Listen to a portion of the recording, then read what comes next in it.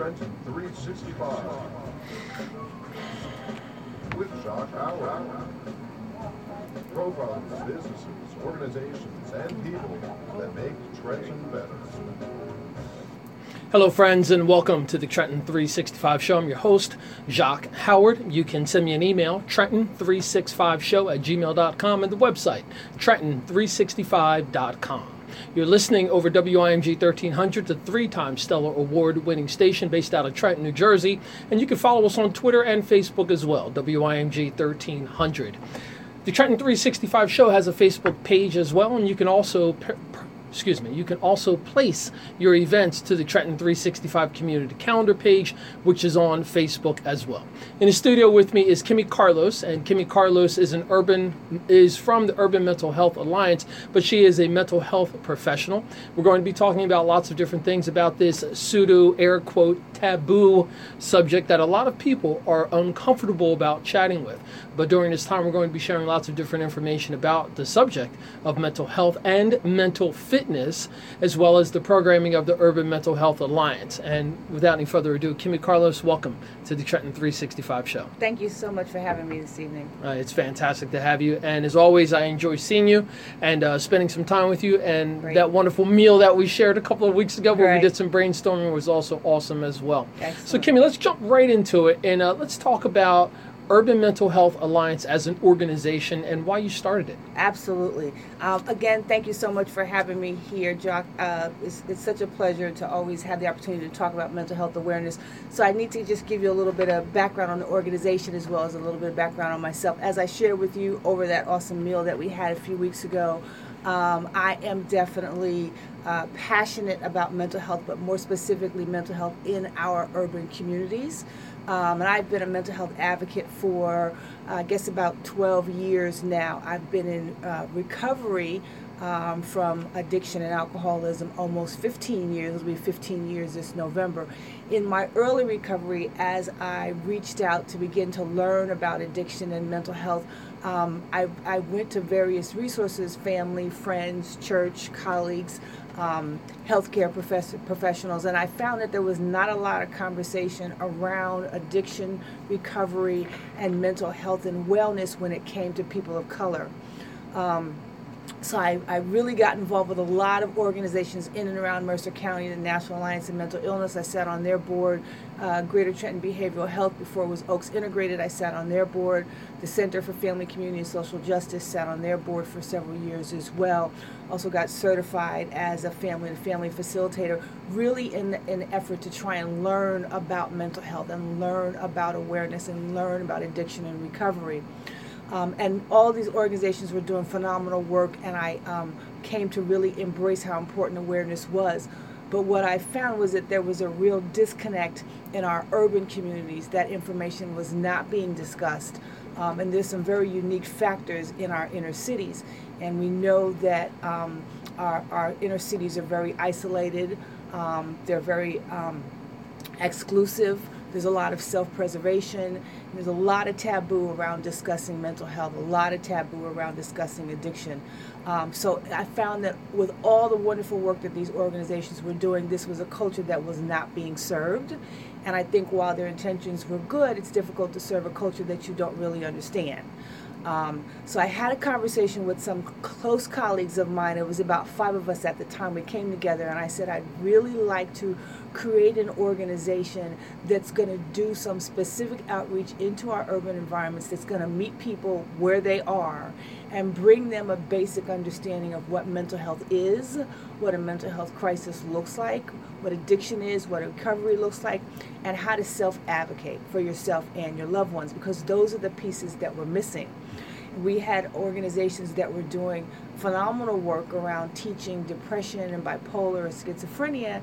However, if you are dealing with a culture that doesn't understand basically what mental health is, doesn't understand how the brain works, a culture that on a lot of levels don't even address mental health until there's a crisis, for a lot of historical and cultural reasons, obviously, and to nobody's fault, then it's difficult to teach exactly what mental health is without first understanding Mental Health 101. So we created the Urban Mental Health Alliance, and our mission is to empower individuals and families in urban communities with addiction and mental health awareness and recovery knowledge, specifically through self-advocacy, education, hope, and community support. And our entire vision is that every individual and family member in an urban environment will be able to advocate for themselves and their loved ones without humiliation, without fear, without stigma, and without shame. And one of the reasons that's so crucially important is because we know that there's a lot of systemic racism and infrastructural barriers that are in our urban communities that causes a lot of oppression. So when you look at factors that are very unique in the urban environments that are not so prevalent in your suburban areas, you're dealing with rampant homelessness, you're dealing with rampant drug addiction, you're dealing with gang warfare and drug warfare, law enforcement tensions with communities, you're dealing with broken education systems, you're dealing with broken homes due to mass incarceration, due to drug use, you're dealing with just rampant domestic violence, which we know violence grows out of oppression. You're dealing with subpar housing and lots of environmental factors, unemployment rates, underemployment rates, single family homes, and that's just a few of oppressive factors that are in urban environments. And when you're living in this type of dysfunction generation after generation, it's going to take a toll on your mental health. So you have some very common mental health challenges that are in our urban environments that aren't being addressed.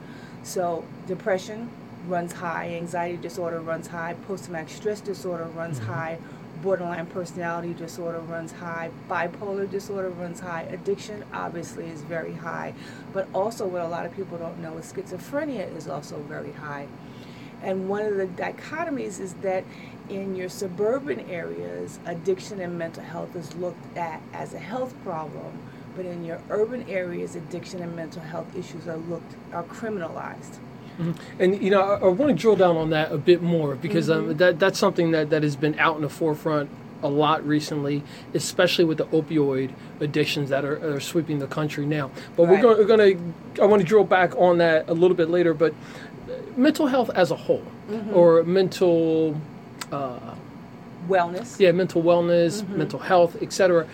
Could you be a bit more specific in describing what that is for the audience? Absolutely, and that's one of the things that we teach in our workshop series. We have an awesome 5-part workshop series we just wrapped up this spring, and the very first workshop in that series is called Healthy Minds in Our Communities. And basically what we teach is exactly that. What is mental health? Okay, so I teach it in terms of real one-on-one biology. So if you think in terms of heart health, right? The American Heart Association teaches what a healthy heart is, and it teaches you how to maintain healthy living, and it also teaches you how to recognize heart disease. So if you think in terms of mental health, you think in terms of your brain, which is an organ like any other organ in your body. So like your heart or your liver or your lungs, okay? So just like your heart, your liver, or your lungs can have a defect, your brain can also have a defect, okay? So there are such thing as brain disorders, or you might want to refer to them as mental health disorders. And the symptoms and the behaviors that we see are often referred to as a mental health crisis, okay? So think in terms of back in the day, old school, we would say a nervous breakdown, Normally, there's 3 ways in which you were going to run into a mental health crisis. There's a myriad of circumstances that might bring it on, obviously, and I named several of them that are in our urban environments, but there's normally 3 ways that you're going to have a mental health crisis. One, it could a mental health challenge, I should say. One is that it could be hereditary. Most, if not all, of those mental health challenges that I just mentioned are hereditary in some form or another. So bipolar is highly hereditary. Addiction runs through families. Depression runs through families. Anxiety disorders run through families. So it could be hereditary. It could be some sort of trauma. So whether that was an accident, a head injury, or if it was some sort of sexual assault, or any type of trauma could also bring on a mental health challenge. Or it could be any type of substance use disorder or addiction, for lack of a better word. So prolonged addiction is often going to bring on a mental health challenge as well. Now, the caveat to that is that a lot of times, especially in our urban environments, people who fall into addiction are often self-medicating.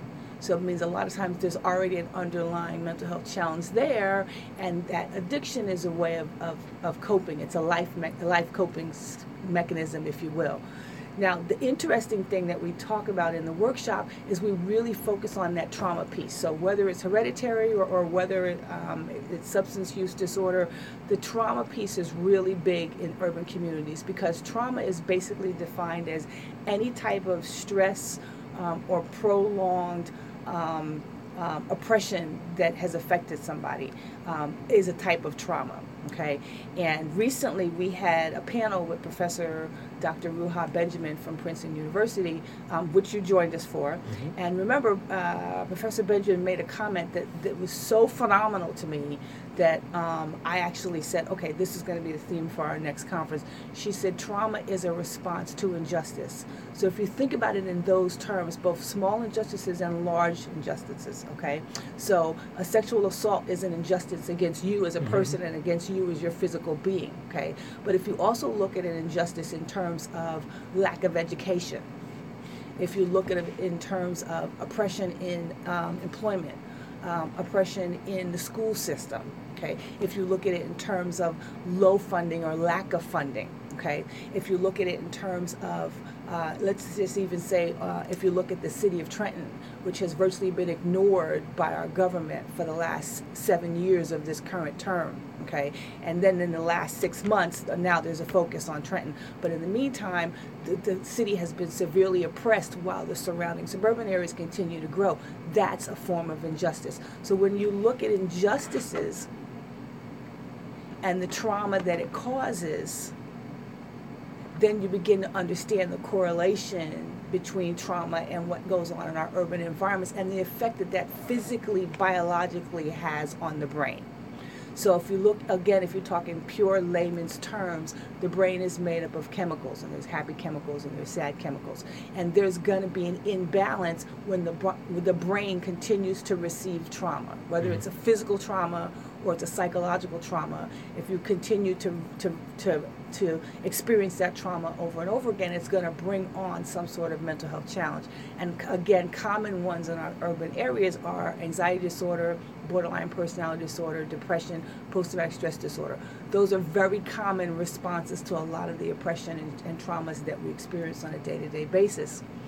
One of the things that we found is twofold. There's things that we found in the 3 years that we've been doing this work now.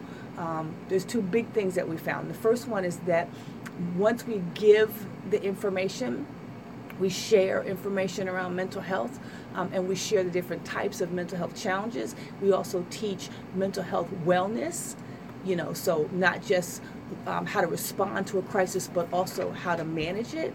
What we found is that once we give you the information, then we also have to be able to teach you how to self-advocate with that as well. So now you have this information, now we have to teach you how to advocate for that.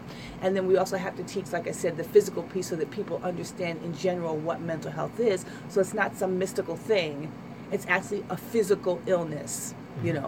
And I want to interrupt you there because as this interview continues, there's a couple of things that I want to make sure that we address the stigma.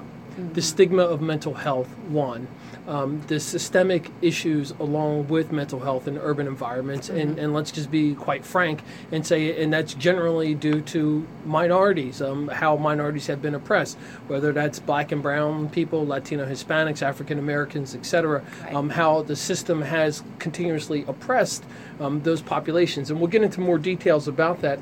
But when you started the Urban Mental Health Alliance, and the telephone number is 609-610-7603, and the website is urbanmentalhealthalliance.org, did you have a particular goal in mind? Yes. The entire reason we started the organization was to bring awareness to mental health to a community that was not getting this information. Okay. Now, there's a lot of historical, cultural, and social reasons why mental health is not discussed in urban areas. But what we have found, the biggest reason, the absolute biggest reason, is that we've been taught as people of color. And let me just say, when I say people of color, I mean African, African American, Caribbean, East Asian, South Asian, Latino, Hispanic, basically anybody who's black and brown. Those are people of color. okay? When you look at people of color, we have been taught to be very resilient. We've been taught not to be vulnerable, not to show a crack in our armor at any time, okay? Now, if you're in an urban environment and you're living in oppression from generation to generation, you've already got stigmas that you're dealing with. You're dealing with the stigma of being black and brown. You're dealing with the stigma of being poor. You're dealing with the stigma of perhaps having some sort of criminal record or having been in the judicial system. You're dealing with the stigma of mass incarceration. You might be dealing with the stigma of illiteracy. You're dealing with the stigma of being a single parent or coming from a broken home. You're already dealing with a whole host of stigmas. Okay, so now to have to deal with an additional stigma of you might be crazy, you know. And she's using air quotes for those of you who are just listening. Right. Then that's one more stigma that you don't want to address. You're not going to show yourself vulnerable with having that stigma. Okay. That falls to the lower bottom of the list. However, back to your question. Again, if you think about the American Heart Association, who teaches heart health, that's what we do. We teach mental health so that people understand what it is. Our folks for centuries died of heart attacks because we didn't understand what a healthy heart meant. We need to do the same thing for mental health as well. Fantastic. I'm speaking with Kimme Carlos, and she is from the organization Urban Mental Health Alliance. You're listening and watching the Trenton 365 show, and we'll be back after a short break. I thought I... In 5, 4, 3, 2, 1. And welcome back to the Trenton 365 show. I'm your host, Jacque Howard. You're listening over WIMG 1300, and you're watching over WPHY, Channel 25, covering Mercer County, New Jersey. Archives of this interview and others will be available on the website, Trenton365.com. In the studio with me is Urban Mental Health Alliance founder, creator, and executive director, Kimme Carlos. And Kimme's been sharing some information about her organization, why she started it. And then we've been talking about mental health, a host of different things about mental health, some of the factors that lead to it, etc. And Kimme, I'd like to go back and talk about the stigma that myself and I'm sure a host of others have about mental health.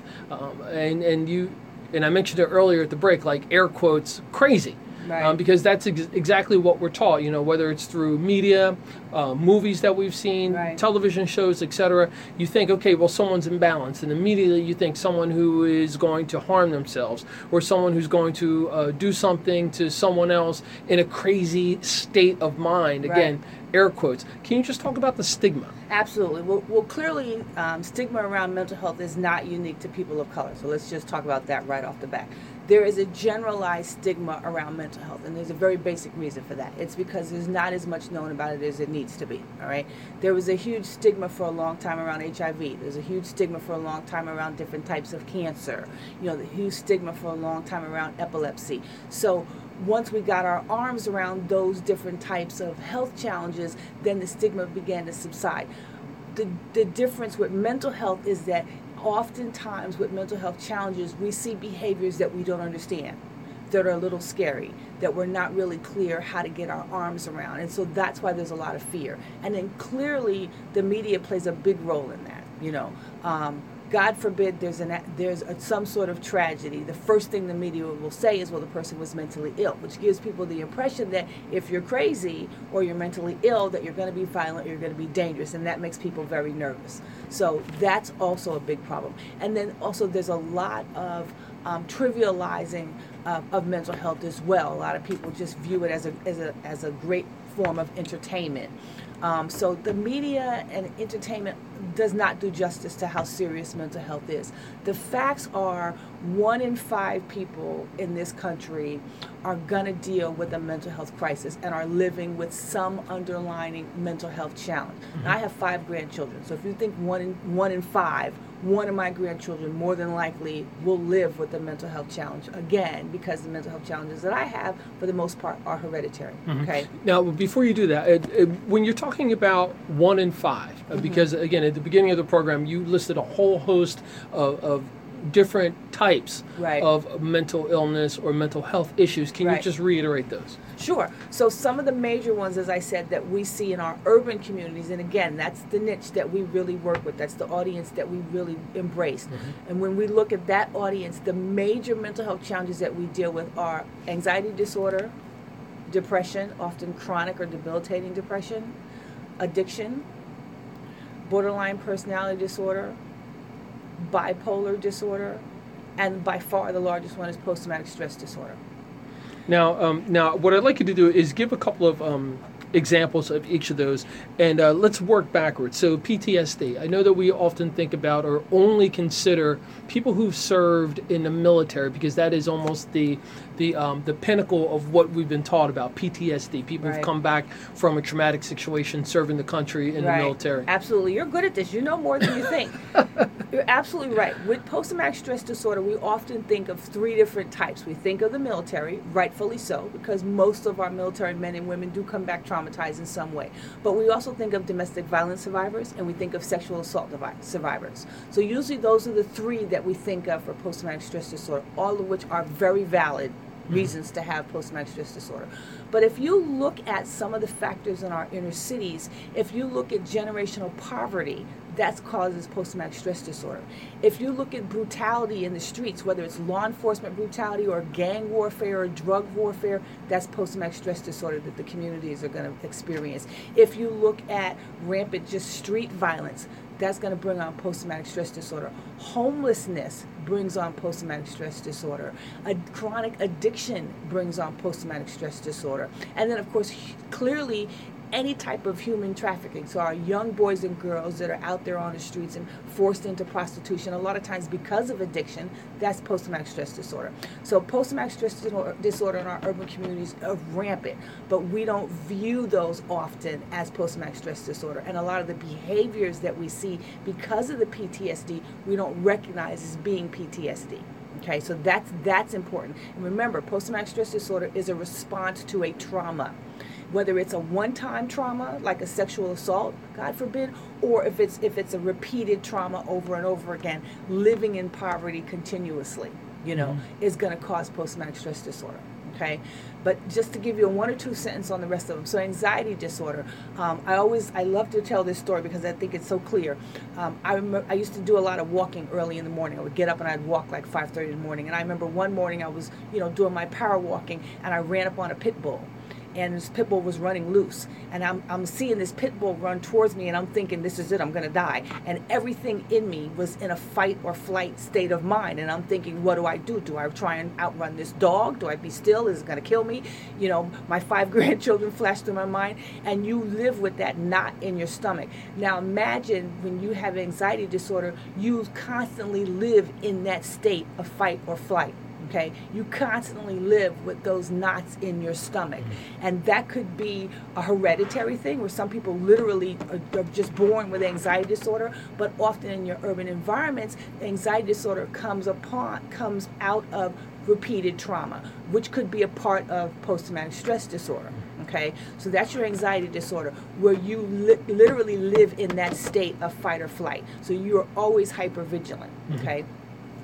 Another one is depression. Depression is when you are constantly experiencing a sense of sadness, a sense of emotional pain.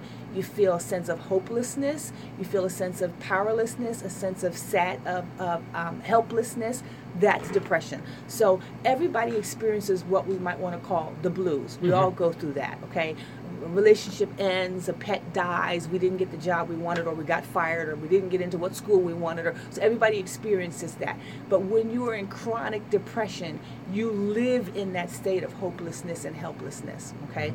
And a lot of times it's in response to a situation or a circumstance, but again, if you're living in a constant state of oppression, oftentimes you will live in a constant state of depression, and you won't even realize it because the dysfunctional becomes functional. Okay, so that's high-level depression. If you look at bipolar disorder, which people used to call it manic depression, okay, and that's basically what bipolar is.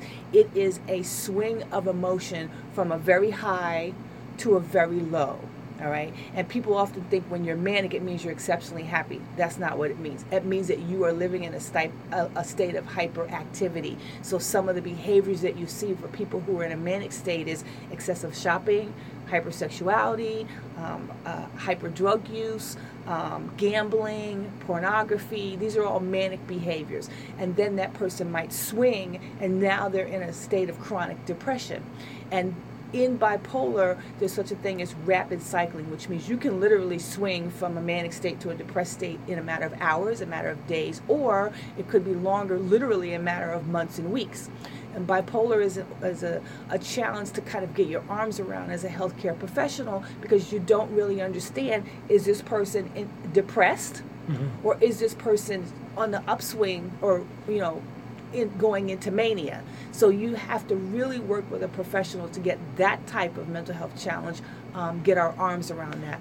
Borderline personality disorder is a little different, although a lot of the symptoms with borderline personality look like post-traumatic stress disorder or look like bipolar. With borderline personality disorder, that's where you really do not have a handle on your emotions. Now, the borderline personality disorder, one of the reasons it's very common in urban communities is because that grows directly out of trauma. So if you have been in a state of constant trauma, regardless of what it is, whether it's sexual violence or domestic violence, or if it's, God forbid, incest, or constant drug use, or human trafficking, or whatever it is, severe neglect,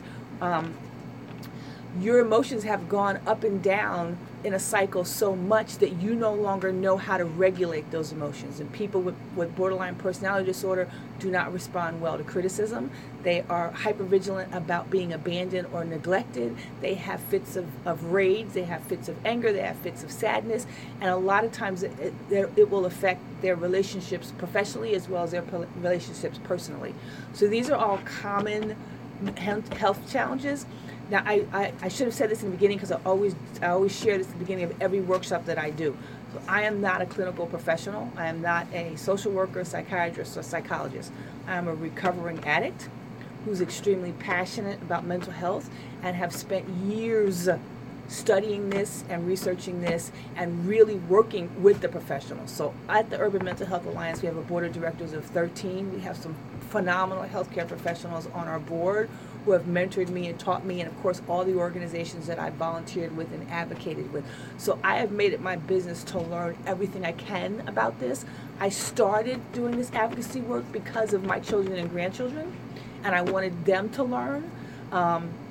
It was important to me that we did not have another suicide in our family. When I was 12, I lost my mother to suicide, and that I'm pretty sure that that's what led me into addiction for the next 25 years after her death.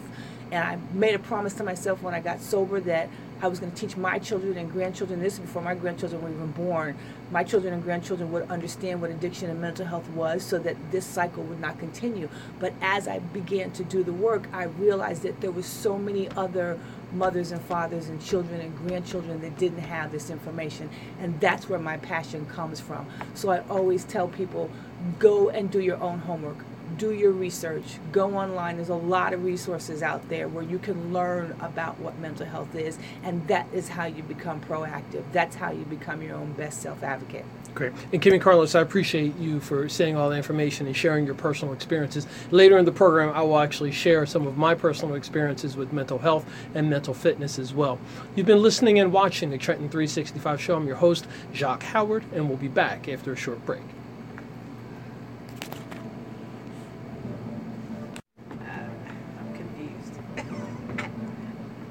But I need 1 ring 4, 3, 2. Hello, friend, and welcome back to the Trenton 365 Show. I'm your host, Jacque Howard. You can send an email, trenton365show@gmail.com, and the website is trenton365.com.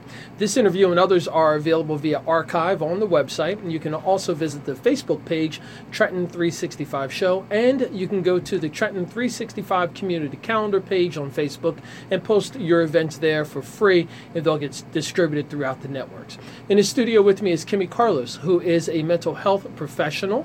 Kimme is not a doctor. She's not a psychologist. She's not a psychiatrist. She is dealing with her own personal experiences and sharing that information with us and to others through her organization, the Urban Mental Health Alliance, and the website is urbanmentalhealthalliance.org, and the telephone number is 609-610-7603.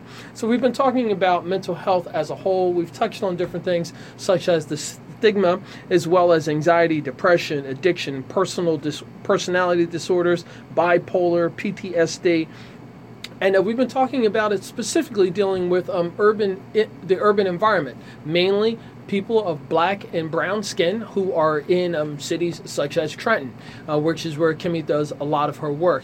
In addition to that, Kimme and we had a conversation a couple of weeks ago, and we were talking about mental health. And personally, I want to share my experience. I grew up in a very stable, middle-class neighborhood, fantastic childhood, youngest of 7 children. I grew up in a village, as I like to tell people, and that information is very public. But what is not so public, which Kimme and I are going to be working on a couple of things coming up in the near future, is my personal experiences with mental health and depression.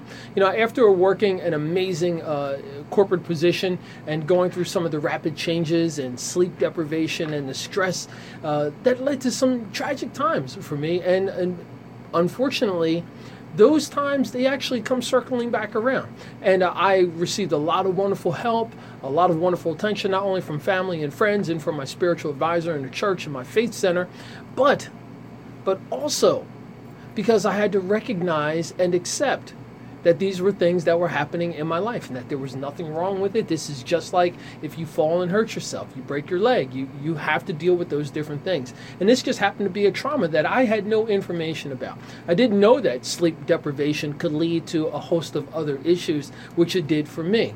But I'm working on those things, and I want to encourage not only all the viewers out there, but specifically men of color.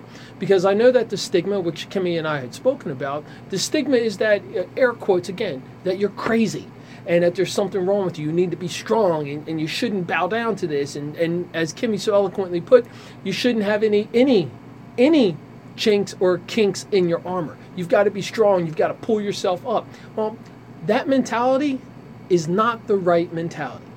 And from my experience with my personal primary care physician, when I explained to him my thoughts and concerns, he said things like that put people into the grave through a host of different things, whether it's self-medication, through alcohol and drugs, which leads to addiction, or to violence, or to outbursts and rage and anger, and then maybe confrontations with law enforcement. So as Kimme and I had our conversation over a wonderful meal, she gave me a kudos, and I was thankful that she did. She told me, you did the right thing by acknowledging this and recognizing it and taking the steps. So I want to encourage all the men and women out there, particularly people who are in urban environments, people of black and brown skin, for you to seek that help. And not to be worried or concerned about the stigmas, but find that help. And later on in the program, we're going to go through some different options that you have for treatments and how you can find that information and resources through Kimme's program or Kimme's nonprofit, the Urban Mental Health Alliance. So Kimme, I'd like for us to go back. I shared a bit about my personal story, and you're going to be helping me distribute that information at a later time. But can you talk about men and depression? Yes, absolutely. We actually have a workshop that we just rolled out on depression, and this particular workshop looks at depression and the difference between it in men and women specifically. And I want to talk a little bit about resiliency, okay? Because people of color, especially people of color in urban environments, we are a resilient people. We have lived through and actually survived and thrived through so many challenges and such oppression in this country. We are a people of tremendous strength, okay? And we teach that down through the generations, that you must be strong, that you must have an armor, and that has served us well. However, the flip side of that is that we do ourselves an injustice because we believe that we have to be strong and therefore we don't need to ask for help. Okay, and that includes a lot of things, not just mental health, physical health as well, especially with our men. Our men are taught that they need to be leaders, they need to be providers, and they need to be strong, understandably so. I personally believe that that's how our men were created, and that's what our men are supposed to do.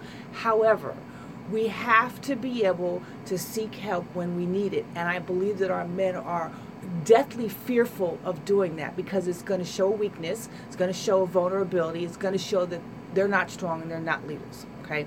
So that is what holds a lot of our men back when it comes to seeking help, all right? Especially when it comes to seeking help for mental health.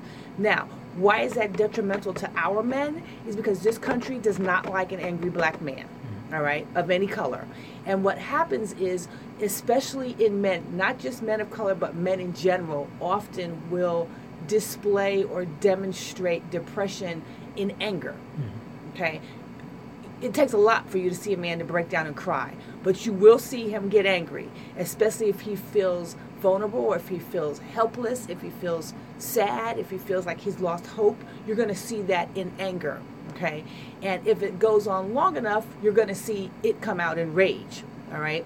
But often you won't look at a man and say, this man is depressed, or this man is dealing with some fear, or this man is sad, or this man is dealing with anxiety. You're going to say, this man is angry and we need to put him away somewhere. All right? And that's what happens with men of color often. It's criminalized. All right? And we have generations of men of color who were in prison because they were dealing with a mental health challenge that they, A, were not aware of, and B, had no clue where to go find the resources for. Okay?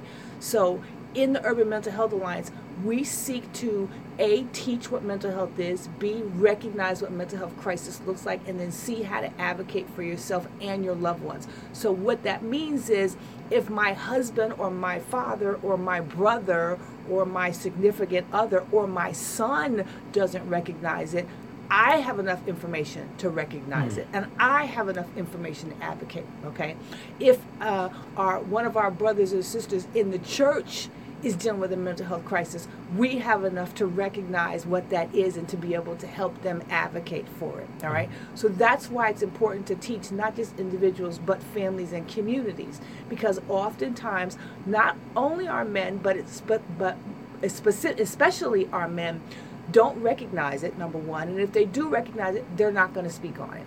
All right. There's a huge fear there. Now, let me just build on that a little bit. Okay. In the African American culture, specifically in African American culture, we have a tendency to, and I've said this to several people, most people agree, a lot of people don't. We have a tendency to raise our daughters the same way we raise our sons. So we teach our daughters to be self-sufficient, to be independent, to be resilient, to be strong, to never have a crack in your armor, to never show vulnerability. We have mothers that tell their daughters, you don't need a man, you can do this by yourself. We understand why we do this. We want our daughters to be strong because we know what our daughters are going to live through when we send them out into the world. So we understand why we do this generation after generation. But we do the same thing to our daughters that we do to our sons. We teach them not to be vulnerable, never to ask for help. So what happens is when our daughters get sad and depressed and deal with anxiety, they display it in anger as well. Hence the angry black woman. Okay?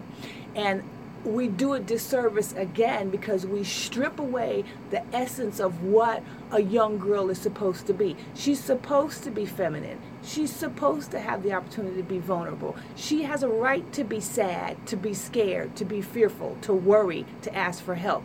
But we have been taught to be resilient and to build that armor around our girls so that they won't be taken advantage of, so that they won't get hurt, but then we don't allow them to ask for help when they need it. So we have so many of our people, our men and our women, especially in our urban environments, who are struggling, who are in pain, and what we say is, I'm fine. That's the catchphrase, I'm fine. I've had people who have dealt with violent death in their family, and I've approached them and they said to me, I'm fine. You're not fine. You've just seen a loved one get murdered in the street. You're not fine. But we've been taught that. We have loved ones whose family members have gone to prison and they didn't have enough money to advocate for them, but I'm fine. We have people who are in deep, deep addiction and don't know where to get help, but I'm fine. Because we've been taught to be resilient. And the only emotion that we will allow ourselves to demonstrate is anger, because we feel like justifiably we can be angry. So that's the difference between our men and women, but it's also the difference between people of color in urban environments and people who are not of color. I'm speaking with Kimme Carlos, who is founder and executive director of the Urban Mental Health Alliance. You can reach out to her directly by going to the website urbanmentalhealthalliance.org. And you can call 609-610-7603. Kimme, we're just about up on a short break, and I want to drill down on a bit more about some of the options, some of the resources and things that are there. But before we do so, can you just share a bit about one of your programs or that you have coming up? Yes. So as I said, we just wrapped up a 5-part workshop series, which is awesome, and I'll just talk about that really quickly. So we received a grant in 2015 to do one workshop, which is Healthy Minds in Our Community, and it's a 90-minute workshop that teaches what mental health is, what a mental health crisis looks like, what common mental health challenges are, and then it looks at the oppressors and stressors in urban environments and how that affects mental health. So we taught this workshop. We did 3 workshops back to back in 2015, and then we actually went out and started partnering with organizations in and around Trenton and Mercer County and brought the workshops to their constituents, whether it was members or clients or whatever it is. And there was 4 themes that came out of that workshop every single time we did it.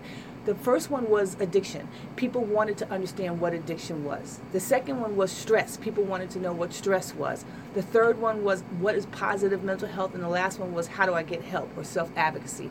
So we built 4 more workshops around that. And the workshop is called Healthy Minds Matters, and it teaches all 5 of those themes, and each workshop is 90 minutes, and we provide those on a biannual basis. So in the spring and in the fall we run these workshops. It's open to the general public, and there's a little to no fee for that. Fantastic. Kimme Carlos, Urban Mental Health Alliance, will be back after a short break. You're listening and watching the Trenton 365 show. I feel like an auctioneer. I didn't know that. Did anybody know that? And welcome back to the Trenton 365 show. I'm your host, Jacque Howard. You're listening and watching over WIMG 1300 and WPHY Channel 25 covering Mercer County, New Jersey. In the studio with me is Kimme Carlos, who is the founder and executive director of the Urban Mental Health Alliance. Website is urbanmentalhealthalliance.org, and the phone number is 609-610-7603. The whole hour we've been talking about mental health, mental fitness. We're going to be talking about some of the resources. I shared my personal experiences with mental health and mental illness, and Kimme has talked about her issues that she's had with addiction and post-traumatic stress disorder and some of the other things that are plaguing Black and brown communities in urban areas like here in Trenton, New Jersey. And Kimme, just before the break, you were going over some of the programs that you have offered in the past, but you've got another. Well, could you reiterate those? And I'd like for you to talk about your mobile outreach program. Right. So, yes, I talked about our Healthy Minds Matters workshop series. It's a 5-part workshop series, and we'll be doing that twice a year.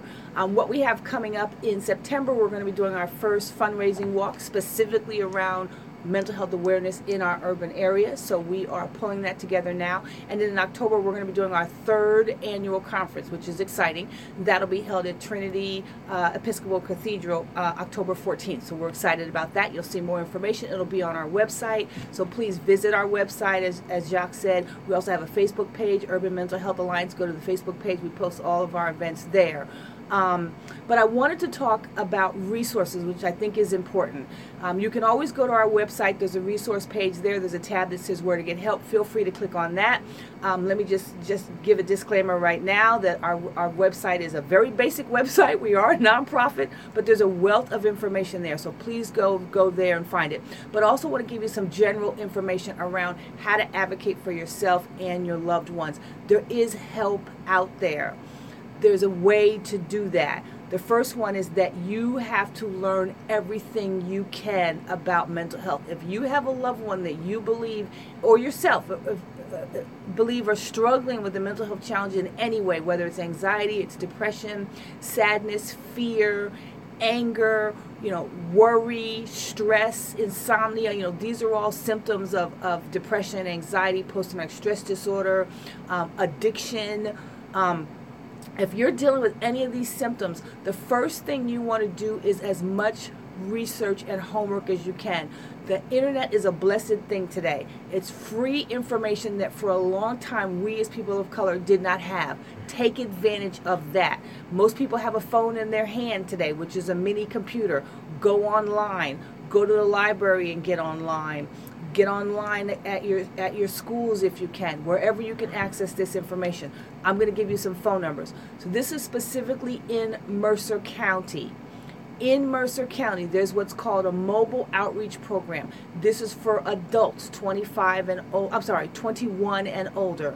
Mobile outreach program. A lot of people don't know this. I did not know this. I wish when I had a family member threatening suicide, I had known that this program existed.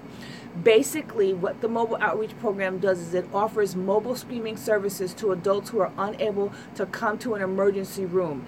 And the Trauma Emergency Center in Mercer County is Capital Health Medical Center, just so you know. They have a mental health crisis center there.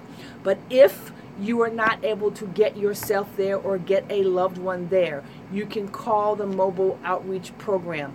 What they will do is provide mobile screeners who will come to you and make an assessment and referral for outpatient treatments. They will also transport you to the mobile crisis center if necessary. I'm going to give you 2 phone numbers for that. Mobile outreach program, 609-396-6086, 609-396-6086, or 609-396-4357, 609-396-4357. The next thing I want to tell you, and I think this is so important, and I stress this again and again, we are all aware that our law enforcement systems are not as perfect as they need to be, but your safety is always important. If you have someone who's in crisis and there's a safety issue, you need to call 911. When you call 911, you're going to say 2 things. I have a loved one who is in a mental health crisis. I need help with a mental health crisis. I also need a mobile outreach program if possible. Now, you're going to do this for 2 reasons. One, because when you call 911, that's a recorded line. On the recorded line, you have stated this is a mental health crisis. Number 2, you are telling law enforcement what they are walking into. Law enforcement is taught to enforce the law. You want to tell them this is a mental health crisis. This is not just a violent incident. This is someone who is in crisis, okay? That's the second thing. The third thing is I'm going to give you very quickly some names of some reputable organizations that you can go to online to find information so that you can learn everything you can. All right? Very quickly. Depression and Bipolar Support Alliance. Depression and Bipolar Support Alliance. dballiance.org. dballiance.org. Another one, mentalhealthamerica.net.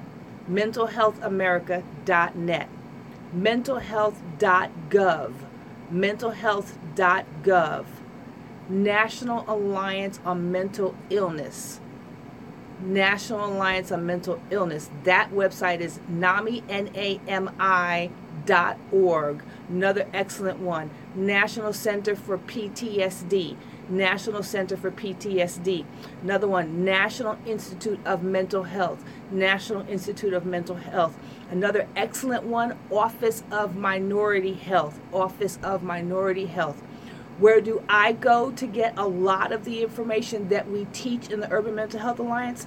Substance Abuse and Mental Health Services Administration. Substance Abuse and Mental Health Services Administration, SAMHSA.gov. These are all reputable organizations that have excellent websites that you can go to. You can go to Google, which again is another blessed resource that we have, and type in the names and you will automatically find the websites there. There's a wealth of information online. Not all of it is reputable. Not all of it is accurate and correct. So I'm giving you reputable organizations where you can go and learn about mental health.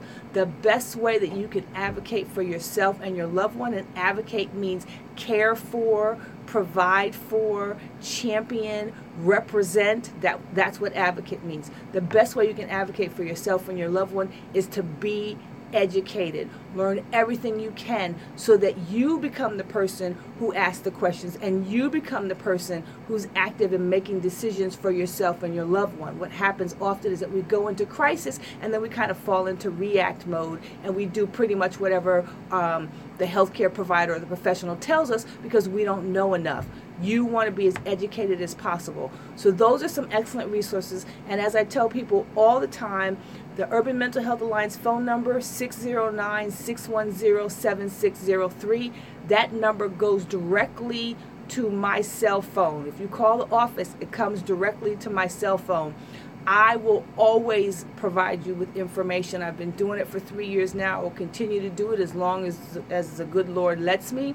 So if you need information, you can't get online, or you're not sure where to start, call that number. If you get the voicemail, leave a message. We try and call you back within 24 hours. We will listen to whatever your needs are, and we will do everything we can to try and advocate and direct you to where you can get the best resources and the best help that you need. Mm-hmm. And Kimme, you've done a fantastic job during the program sharing about things that I feel are catering towards adults.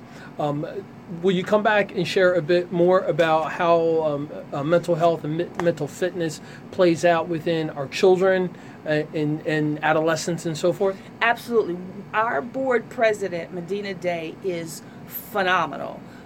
She's not only a very close colleague of mine, but she's a big mentor, and she works specifically with children in urban environments around mental health, and she is brilliant when it comes to it. So I would be delighted to come back, and I would love to bring her, and we would literally sit and spend an entire segment on the mental health of our children and how vitally important it is that we support them and advocate for them. Mm-hmm. Fantastic. Now, before we wrap up and before we finish up the program, you shared a lot of information, and you've given out lots regarding your website and how people can get in contact with you, as well as other types of resources. As this outreach that you're doing, and I'm going to say it's a ministry of sorts. As long as this continues to happen, what are some of your expectations for the near future? Well, you're absolutely correct. It is, that's exactly what it is. It's a ministry, and I'll talk real quickly about that. I have a degree in theology, and when I came out with my divinity degree, that's the first thing I said is, okay, Lord, what do you want me to do? And he spoke to me, and he said, this is your ministry. And I knew right then that I was not called to be in a pulpit. I was called to be in the street, and that these are the people that God has asked me to serve. So this is what I eat, sleep, and breathe. And my life's goal is to do this work until every single individual and family in our urban environments, all of our people of color, understand what mental health is and are able to advocate for themselves and their loved ones without stigma, without shame, and without fear and humiliation. That's my goal, and I will be doing that for the rest of my life. Kimme Carlos, founder, executive director of the Urban Mental Health Alliance, thank you for your time on the Trenton 365 show, and we will have you back. Thank you. Sure thing.